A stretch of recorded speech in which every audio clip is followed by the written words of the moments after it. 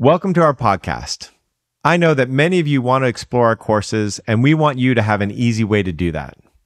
So we've created several complimentary workshops that give you the opportunity to taste our unique brand of experiences. To reserve your spot, visit view.life/explore or click the link in the show notes. There's a way that our body processes, our brain processes, that requires not thinking. And yes, I think stimulation, being in your body, is one of the things that helps that to happen. Welcome to The Art of Accomplishment, where we explore how deepening connection with ourselves and others leads to creating the life we want with enjoyment and ease. I'm Brett Kistler, here today with my co-host, Joe Hudson. In View Work, we talk a lot about being in our body. There are practices and exercises in the courses where we're invited to feel into our sensory experience and speak from our head, our heart, or our gut, accessing deeper wisdom beyond our intellect. Now, this can be very confusing to people when they approach this work for the first time, as it most certainly was for me. Today, we're going to explore what it means to cultivate awareness of what's going on in our body and how it can help us access different kinds of knowing and wonder in our lives. So, Joe, what does it mean to be in your body, and what makes that so important for this work? Yeah, so let's take that one at a time. The first one is, what does it mean to be in your body? So the simplest way to feel that is to put part of your attention into your body. It's just as simple as that. So if you talk, sometimes you can talk, your attention's fully on the other person. Sometimes when you talk, your attention is completely on what you want to say. And sometimes when you talk, you can just put a percentage of your attention into your body. And then it changes the dynamic of both the listening and the talking. So that's the easiest way to explain what it means to be in your body. How does that work? What does it do then to be putting this attention in your body? It makes it far less likely to be able to lose yourself in a situation. Meaning that to not speak from your truth, to not identify where you are in the conversation, to make it so that you're less likely to be caught up in emotions in a way that's in which you lose yourself, or caught up in somebody else in a way you lose yourself. So it increases your awareness of yourself and your own system while you're in a conversation. Interesting. There's almost a sort of a paradox there. Because I think the practice of feeling into your body while you're having a business conversation one might think that would get you lost in your emotions. But actually being lost in the emotion would be not recognizing that it's there. So perhaps having some awareness on our body in a conversation can allow us to be alerted to the fact that maybe we are feeling fear or we are feeling triggered. Correct. That's what it does, is it brings awareness to your emotional or nervous system state while you're having a conversation. And what I would invite is the people who are listening to this right now to put a certain amount of your attention into your own body as you listen. So instead of hearing what I think it does, right? Because neurologically, I don't have any studies that explain this, or haven't found them yet. But you can just put a part of your attention in your body when you listen to me, and you can feel the difference, the different quality of the listening.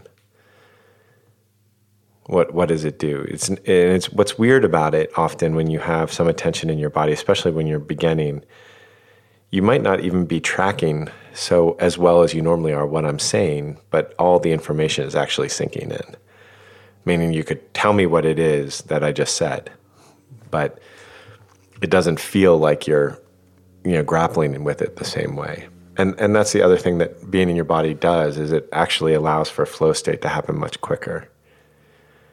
It's why you see in acting or in sports or in music that people will often do some exercise that puts them in their body, that reminds them that their body is there and how it feels, because it helps induce a flow state quicker. Yeah, it reminds me of an improv intro class that I was at recently. Basically, every one of the exercises actually involved a lot of movement. It was a fully embodied thing. It wasn't just like, come up with a line right now on the spot. But a lot of the actual improv involved like turning and clapping in synchrony, so that your body had to do something at a certain time, so that you were just kind of forced to do something from your intuition. Yeah, that's right. And it's interesting because the artists have really figured this out. They know it. To be very creative, this is a requirement, is to be in your body. So people who are doing art, especially any kind of theater or any kind of collaboration of jazz or something like that, they really understand what this means. Like you don't have to explain it to them because they have the felt experience of it. Yet teams and businesses often don't utilize this tool at all. They'll sit for a meeting for 2 or 3 hours straight as if that's the best way to be creative or solve problems. Yeah. I'm kind of thinking of an opposite situation of being in your body. Like if you're in an interview and you're feeling really tight and constricted, and like your body's kind of not wanting to be there and can't wait to get out of the hot seat, out of the spotlight, then that's sort of the opposite of being in your body. And the things that you say and the creativity that you have in those moments is very different from feeling in your body. Yeah, that's exactly how it works, right? So if you're uncomfortable and you put the attention in your body, you immediately become more comfortable. And if you try to get out of it, which is kind of a general principle that I carry with me everywhere, which is embrace the intensity. So it's like, if I'm having a business problem, I don't want to look at it, I look at it. If I'm having an emotion I don't want to be with, I be with it. If I'm having a conversation that, I'm avoiding, I go have the conversation. Yeah, if there's discomfort there, feel the discomfort. That's right. Yeah, and it immediately creates more presence, more creativity. And how do we do that in our body? And that's when I'm saying, hey, speak from your body, that's what I'm speaking to. Or speak from the silence, I'll say something like that too. And I'll speak. It's just such a hard thing to put into words, but you're literally get in touch with the silence. Right now, you can get in touch with the silence in yourself. There is my voice, and that's taking a certain amount of frequency, but there's a whole bunch of frequency that's silent. So if you pay attention to that silence, or if you pay attention to the silence between what I'm saying. Yeah, as I'm doing that, I'm having this kind of an interesting experience where I'm going into feeling into my body to think. See, that's interesting pattern there. But to feel into what I might say next. And I expect there to be silence, because it's like the patterning is my body's not a part of this conversation. It's just sitting in a chair and I'm talking. I'm a part of this conversation. My brain is a part of this conversation. So as I feel into the body, there's like an expectation of silence. But what I actually feel is that there is something going on in there. There's a little bit of agitation, like, oh, say something. We're recording. Make sure it's good, And like that's present all the time. But for me to feel in and like be with that gives me more access to what it is that I actually want to say. Right, exactly. And so when you're just with the thing and then you let it speak, whether that's your body or silence, or maybe it'll be like your head or your heart, whatever, it's literally just being with that aspect of yourself and seeing what it wants to say. And so our default for most Americans anyways is that we're coming from our head and we're saying what it wants to say. But like right now, if you do this like very easy experiment and you say, what does my head want to say? And you listen to your brain. And then you say, what does my heart want to say? And you listen to your heart. And what does my body want to say? And you listen to your whole body. They're different experiences, right? They have a different quality to them. And so they will want to say different things. And the way I conceive of this is that it's very much like, they talk about the 8 intelligences, or some people have more, some people have less, but we have different kinds of intelligence. And each of these intelligences, some of them speak naturally and some of them don't, and learning how to listen to them and learning how to speak their voice is really an important part of being able to master all the ways of knowing. Yeah, we did this in one of your courses, where we did an exercise in our group where we spoke from our head and then from our heart and then from our gut. And it was just a basic introduction of ourselves. And like my first impression of this was like, okay, this is kind of weird. How am I going to repeat my introduction and speak from a different part of my body? That doesn't make that doesn't make any intuitive sense to me. But as we went around the circle and did it, we found that like the first, the head introduction was just a lot of facts and data about who we are. And then speaking from the heart, simply from that instruction, speak from the heart. It resulted in a lot more about who we are as people as an introduction. And then speaking from the gut, it really just resulted in a lot more about how we actually feel right now. Like, are we nervous? Are we scared? Are we hungry? And each of those different levels being present in a conversation is a lot more information. And somebody could be listening to the facts and data about what you think you want in a conversation, but they're just not necessarily going to feel you as much as if they really understand if they're really hearing what your needs are as a person. Right. Yeah. And not only can you speak from them, you can listen from them. So as I'm talking right now, the person who's listening to this podcast can listen from their head and, see what I'm saying, try to understand it, decide whether you think it's a good idea or a bad idea that I'm speaking about. Or you can listen from your heart. And what is that experience if you're listening from your heart? It has a different quality to it. There's less of a yes or no to it. There's less of a binary nature to it. It doesn't mean that you believe everything that I'm saying, but it doesn't mean you don't either. It's like the idea of judging something to be right or wrong is far less important to the heart. And when you're listening from that place, or you can listen from your gut. And some people just naturally listen from one of these places. Most people in America, their head, but there are some people who are very much operating from their gut all the time. And it can be incredibly successful. I mean, I know very successful business people who operate from their gut all the time. And I know very successful business people who operate from their head all the time. And it's awesome because oftentimes in this whole world, there's like a better to act from your gut, better to act from your head, better to act from your heart. People have all these judgments and they're all part of the same system, right? Essentially, they're the same thing, but it's useful to make distinction so that we can learn them, so that we can incorporate and integrate, so we can see them all as one thing. Right. And we do have a lot of this encoded into our culture. We say, like, listen to your heart and, go with your gut, or what my gut instinct says, or I have a gut feeling about this. So we do have like some of this encoded in our American culture, but a lot of it just seems to have become counterintuitive for many of us, where we are more focused on the head and more focused on the logic-y answer and explanation.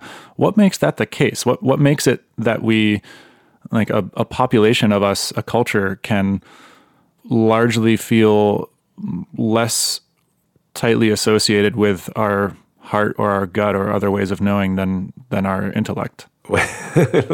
My body says that's a really heady question. Like, what does it matter if we know how it got here? As soon as we open up that door, then there's going to be like an intellectual discovery, maybe a debate. Not that that's bad in any way, but what does it get us? As opposed to the experience of being able to experience each of these states and seeing what it does when it's useful, how we can use it, so that it makes our life more effective. So just to say that's like the body response to it. And now, intellectually, to answer your question, how does this happen? What I notice is that cultures that have really dismissed emotional intelligence really rely heavily on the intellect, right? That the idea is that these emotions have caused me pain and therefore they need to be managed. And that's kind of where people fall into the intellect, which is like brilliant and has like so many benefits. And as like, I love debating. Like, I think it's like such a wonderful thing, and to sharpen your mind and to see things clearly intellectually is really amazing. And it can often teach you stuff about your emotional experience or your body experience. And it has a tendency to cut off those other forms of knowing, those other intelligences, as do the others too. You see people who are like very much operating from the gut, and they have a bias against those operating from their intellect. And you see this in relationships all the time, somebody who's more emotionally led and somebody who's more intellectually led, or at least they think they are. They think they're more intellectually led. And you get to see them have problems and not understand each other. I see this in relationships all the time. What are some of the problems that can occur in an imbalance in the other direction? If somebody's entirely moving from their gut and maybe paying less attention to the heart and even less attention or placing less attention in their intellect or disowning it. What you often see is that they have a far more greater propensity to believe their stories. People who are more intellectually driven, especially if they've really cultivated that, the world becomes more relative in a way. Not relative like moral relativity, but relative like, oh, I see the truth in this, I can see the truth in this. I can believe this thought that I'm having, but I can also see the faults in the thought. And so that creates a tremendous amount of freedom. And if you're not cultivating that kind of intellectual peacefulness, really is what it amounts to, then your gut can take you into stories and you can believe them, and then they can drive you. It's kind of the same exact way that you see it with head people, right? So people who are more propensity for head, they have emotions, but they don't think they do. They're driving them, but they can't recognize it, right? They'll have an intellectual debate. You'll see them get angry, but they don't think that there's any kind of emotional thing that's creating that. They don't see the cause and effect on the emotionality. And it's the same thing, like somebody who's very driven from the gut, they won't see how their stories are affecting them and controlling them in ways that are unconscious or so maybe they walk into a room and they start to feel anger, and so they just believe that the anger means that they've been wronged. That's exactly right. Yeah. And okay, I can see and that. Then they have a story about how they were wronged, but they don't question it. And if you question it in front of them, they get more upset, right? So, yeah, exactly. It's really about finding and understanding and learning all the intelligences. It's not about one's better than the other, which is a natural step on the path of learning. I see people who are really intellectual and all of a sudden they understand, holy crap, my body has all this wisdom. And they start using the body wisdom, and then the body becomes the irrevocable truth and direct connection to God and intelligence and wisdom, which is not true either. The body can get confused as well, or the heart does, and the heart can get confused as well. So it's really about being able to listen to all three of them. That gives you a lot more clarity. Yeah, one of my favorite things that you've ever said to me when I had a question around this topic was the body lies just as much as the mind.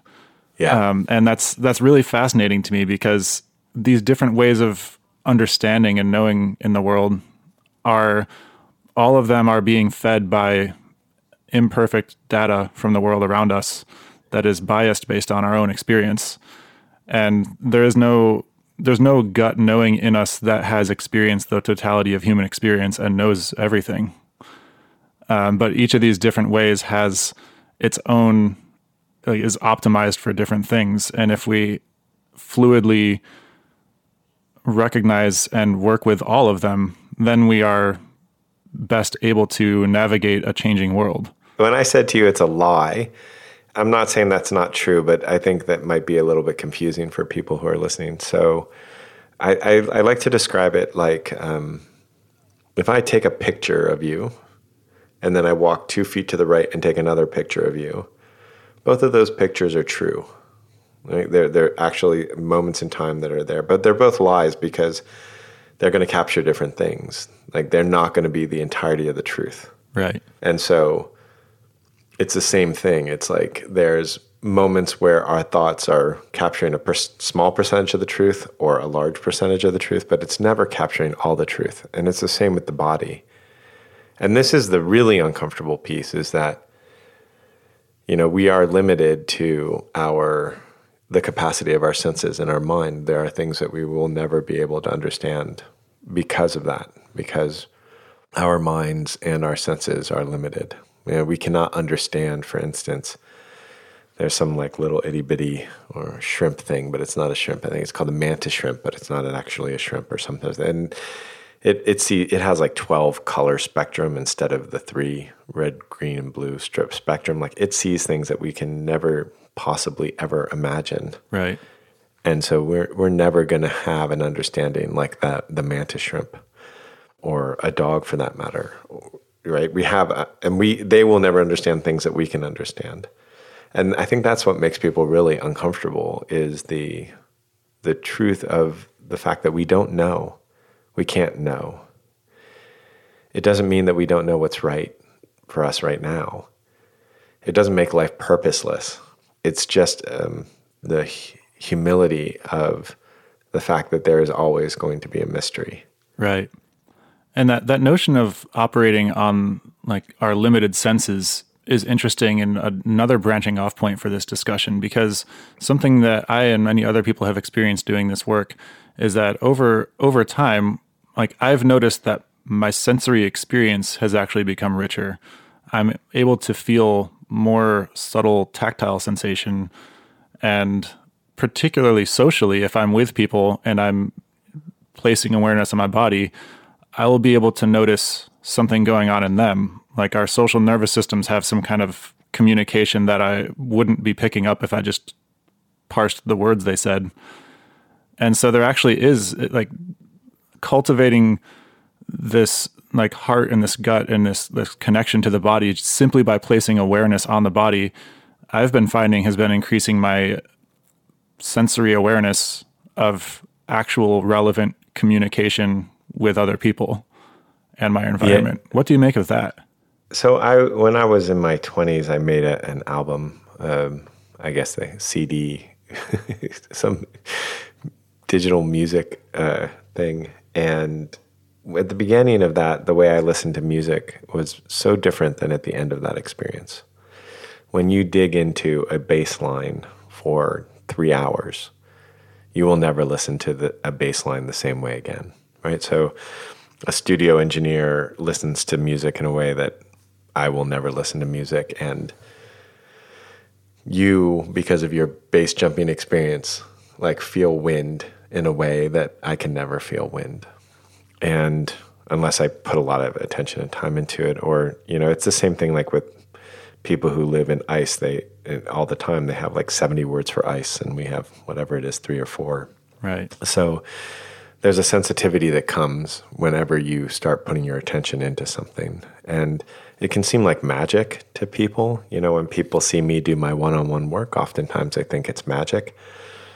And all it is just years and years and years of cultivating the awareness in myself and then extrapolating and seeing those patterns in other people. And so, yeah, things happen and the field of vision will change, or the way we feel things will change, the tactile nature of it. And oftentimes it becomes more enjoyable and a little more overwhelming, in waves. It's like, oh, that's a little, okay, now it's enjoyable over time.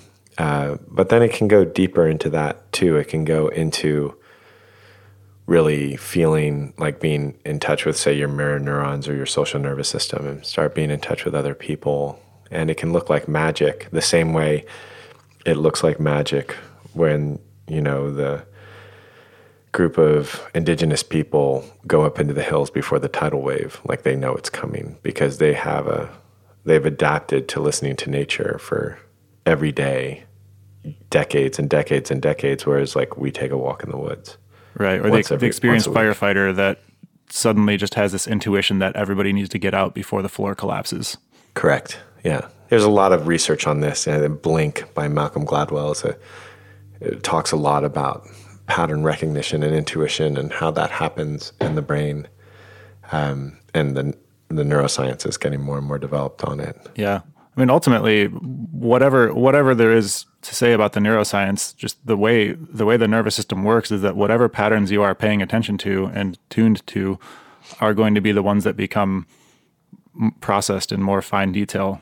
That's right. And so as we learn to listen to our bodies, as we learn to listen to our hearts, like it's amazing. Like if I'm coaching a CEO who was an athlete, I'll use the body metaphor all the time because they get it. And if I'm talking to a CEO who's had like a like a really healthy Christian background, I'll speak to the heart a lot because they really get it. It's like that's been cultivated for years and years and years. And the trick is to really cultivate all of them in a way that they can start integrating and see that they're really the same thing. Yeah, that was an important part of my journey in this work. For myself, I had come from like a strong athletic background where I had been, working with flow in my body for years, but socially and in business, I still had this like constriction where I would frequently just get up into my head and then try to like create an intellectual path forward through everything. And it wasn't until starting to see how I had already been doing this intuitive stuff with my body and like just taking those examples from my life. Like, yeah, if you're flying a wingsuit down a mountain, you don't have time to calculate wind speeds and trajectories. You just have to feel it. You can do all that stuff in advance to give yourself a good map of, plans and contingencies. But in the moment, you don't have time for that. You just have to do it in your body. And the body will generally, if you're cultivating that bodily awareness, the body will generate better solutions. And it was really interesting for me to realize that I had just left that knowing in one realm where it served me very well, and then completely neglected it in much of the rest of my life until encountering this work. Yeah, what's interesting is that when oftentimes people understand it, and then they'll say, okay, I'm just going to use that body intelligence for when the chips are down, when I have to act fast, right? When I can't calculate. And I think there's some intelligence to that. I mean, obviously that's the best time to use that kind of intelligence, but there's a space for that same body intelligence even when you have lots of time, even when you can calculate all the data. You see this happen all the time where like people can spend months calculating all the data to make a decision.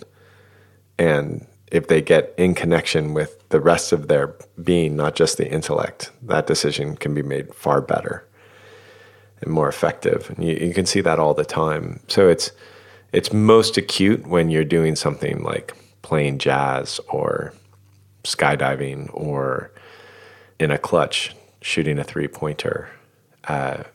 But it is a useful thing to be in every conversation.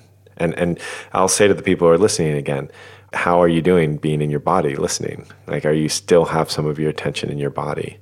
And what happens? Like, just notice a difference between how you hear me when you have some of your attention in your body and when you don't. Yeah, it's a way out of analysis paralysis, like the episode that we did in The Art of Accomplishment on feel over figure. Like in a business context, there can be many decisions where if you just keep researching for more facts and data to make your decision, depending on where you look, you'll keep finding more evidence for or more evidence against or more evidence that you don't know what you're doing so that you determine you need more evidence. And you could do that ad infinitum and then just be stuck in that logic.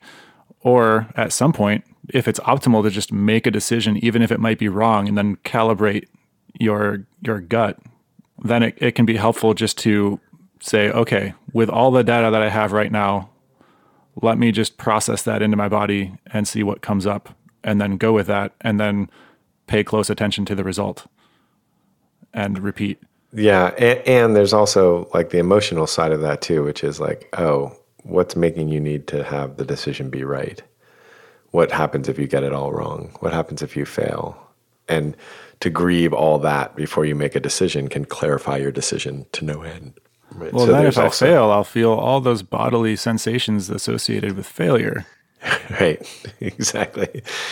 Right, so go feel those in advance and then you'll make a clear decision. I mean, that's the thing is that, we know through neuroscience that as much as you can know that we make decisions emotionally. Like if you take the emotional center out of a person's brain, I think we've discussed this before. People make decisions, cease to make decisions.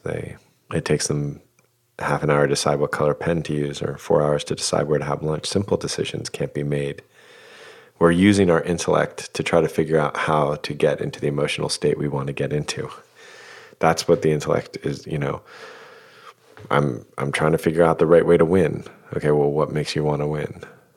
because then I'll be safe. What makes you want to be safe? It becomes obvious that it's an emotional decision very quickly. The emotion sets the priority, and then the intellect goes towards figuring out how to achieve that priority, and feeling into the emotion and feeling into the bodily sensation pattern of that emotion, and even beneath that emotion, allows us to have more access to that context from which our intellect can serve us.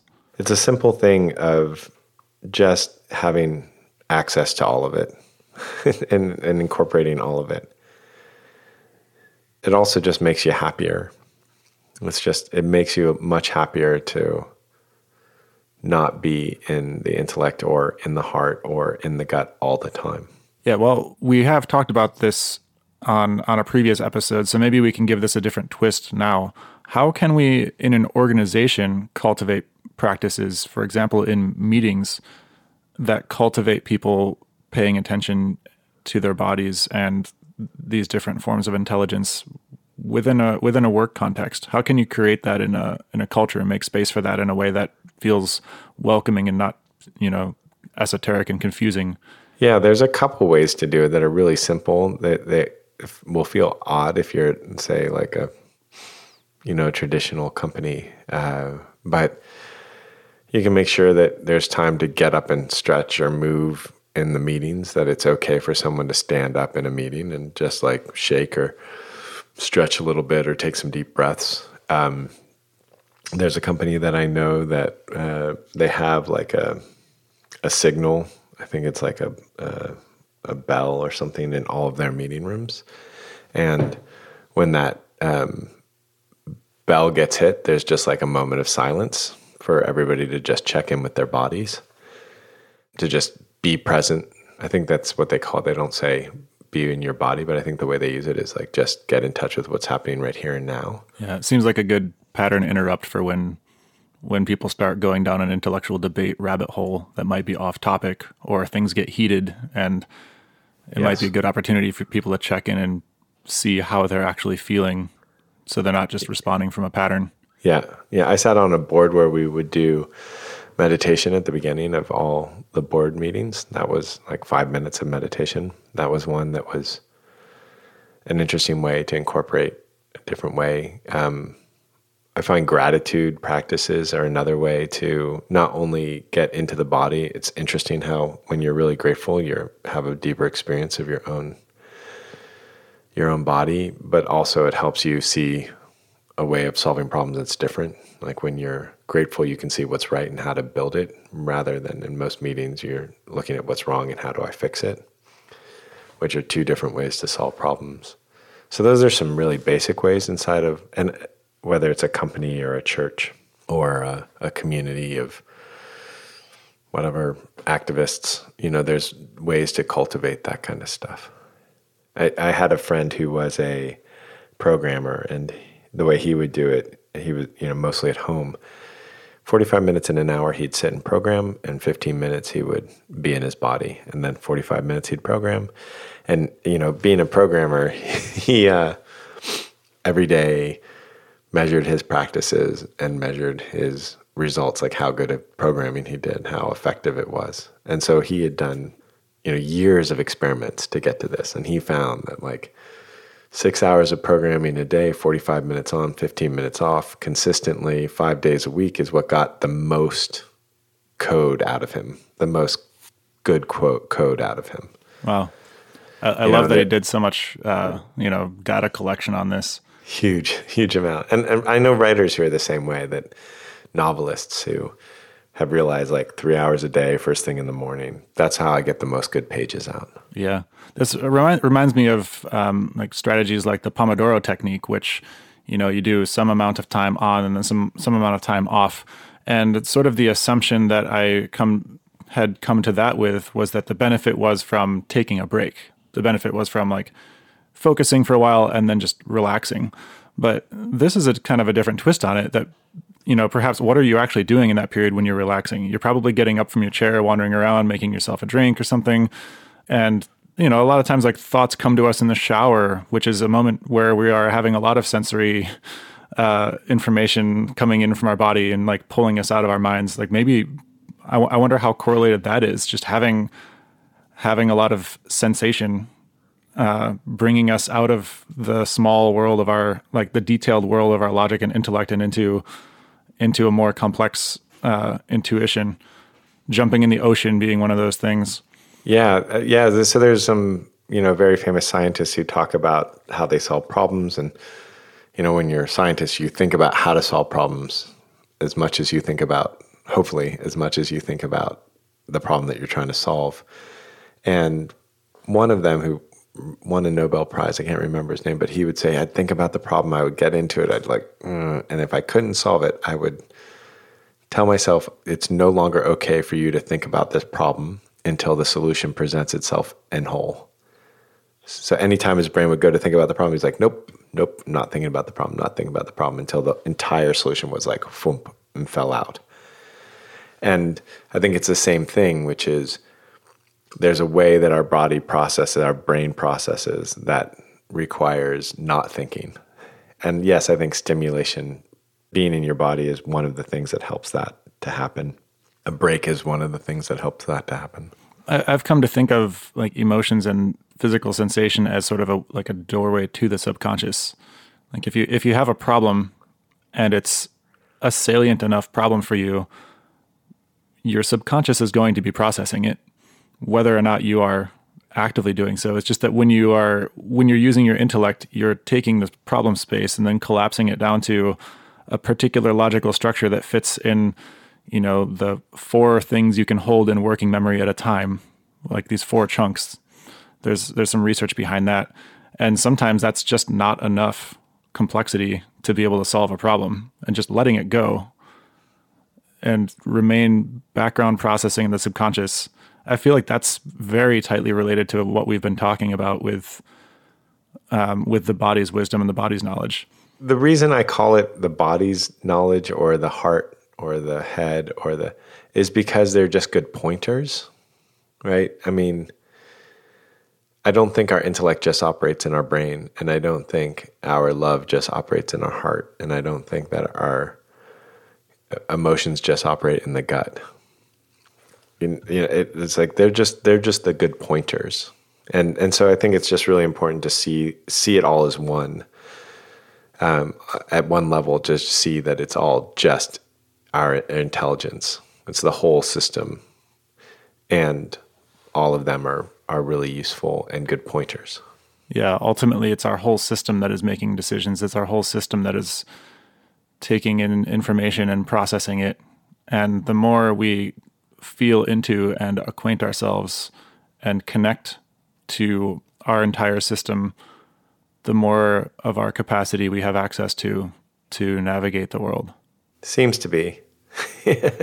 Seems to be the case. Yeah. Well, that's my intellectual sort of wrap up of this conversation. Yeah, that's what I was thinking. I was thinking that was an intellectual wrap up. What would a non-intellectual wrap up be? What's a body wrap up? Don't forget me, I'm important. The body is either like worshipped in some way, or it's like set aside, right? It's like this burden thing that I have to carry along that's one day going to kill me. Something that I have to like take care of. It's like a chore. The body becomes a chore, or the body becomes like the entire way to feel good. You can see that happening with people as well. Yeah. Feeling into myself to like close the episode from my body, I'm feeling just more open in the wonder and in the question. And like the desire is to invite myself and all of our listeners to stay with this, whatever feeling in the body this episode has brought up, to stay with it and be in the wonder and see what happens. And how about from the heart? What would the heart? How would the heart want to close this episode? First thing that comes up is gratitude. Gratitude to be able to have these conversations and to be able to share them, and gratitude for feedback. There's a deep wanting to feel how this conversation and our other conversations lands in people. Right. Yeah. So it's like a desire for connection and gratitude. It's not even a desire for as much as an acknowledgement of. Yeah, it's an acknowledgement of, and that definitely puts me in a different place. It's definitely a more open place where, if I were to walk away from this conversation straight to one of our listeners, I feel like I'd be a lot more curious about their experience than immediately after my intellectual wrap-up, which would have been like, well, what do you think? Was it right? Was it wrong? Yeah, I remember hearing that from like Oprah Winfrey, and she said like, it doesn't matter who it was, presidents or the number one thing that people, I think she might have even said everybody does, is look over and says, was I good? Did that work? Or, looking to see if it had worked out. Yes, no, based on a certain criteria. Yeah. And what I notice is that like if we're ending in our heart, that question doesn't arise. Yeah. The question arises like, what's happening for you arises. Yeah. It's an interesting. And so how about if they're all together? What if it's like the gut, the emotional aspect, the head and the heart, body are all in it? Yeah, from everything, it's just thank you everybody for listening. Thank you, Joe, for this conversation. I am really looking forward to hearing how this episode landed in people. So reach out and speak to us from your heart and from your gut and from your head. Thanks for listening to The Art of Accomplishment. If you enjoyed what you heard today, please subscribe and rate us in your podcast app. We'd love your feedback, so feel free to send us questions or comments. You can reach out to us, join our newsletter, or check out our courses at artofaccomplishment.com.